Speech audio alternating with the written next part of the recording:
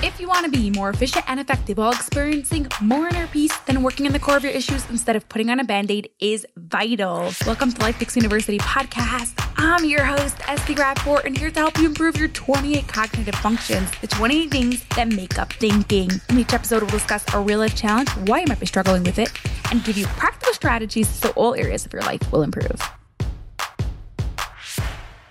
How many times did you tell yourself this time you'll be on time, only to find yourself late again? There's a reason why you struggle with being on time, and doesn't make you a bad person because of it. Okay. That's what's coming up next right here on the LifePix University podcast, episode 353. But first, if you hear something on this episode that you think someone else can benefit from, hit share right away while you're listening so they can get some of this greatness too. Now, for today's real life challenge, I want you to imagine it's 9:12 a.m. and your potential client is already waiting for 12 minutes. As you rush in the door, he doesn't seem too happy. Something has got to change. We've got to get rid of this habit.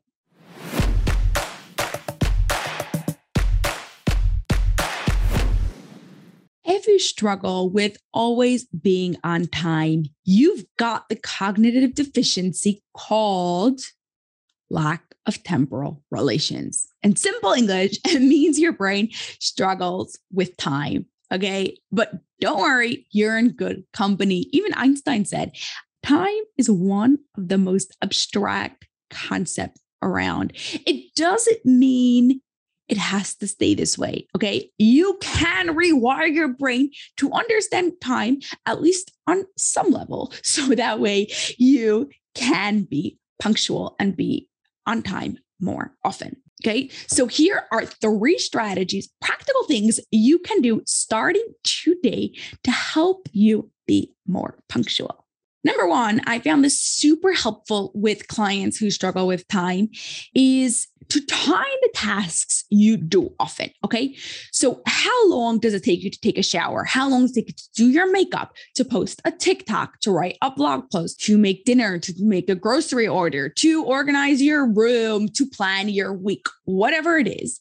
Many times your brain struggles to understand how long things actually take.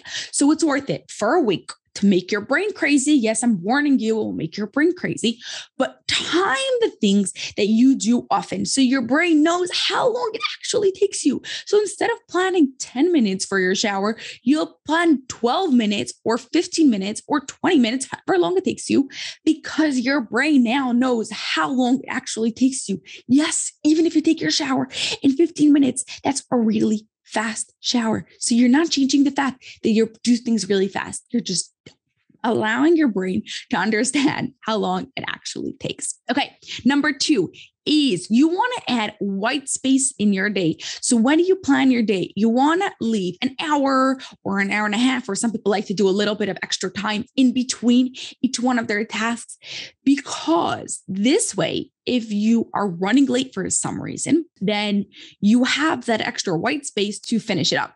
But if you finished your task on time, then you have extra space to go and do something you love. So you could go and watch something or go and dance to some music or whatever else you want to go do in that time. This is especially helpful to put your white space before an important meeting or some important appointment where you can't miss and you're like, I don't know how I'm going to be on time. Put this white space. So that way, if you run late, you have that white space right in front of your meeting. Now, my tip number 3 for you is for my ADHDers. Okay. I love you. Okay. Don't do just one last thing before your meeting or before your appointment or before the thing that you were scheduled. Okay. So many times the brain, especially with people with ADHD, struggle with time and they think they could do just one more thing. I'll just put in another load of laundry. I'll just throw dinner in the oven. And guess what? That is the thing that makes you late. So make a schedule, stick to it, and don't try to throw in one more thing that is going to go and make you late.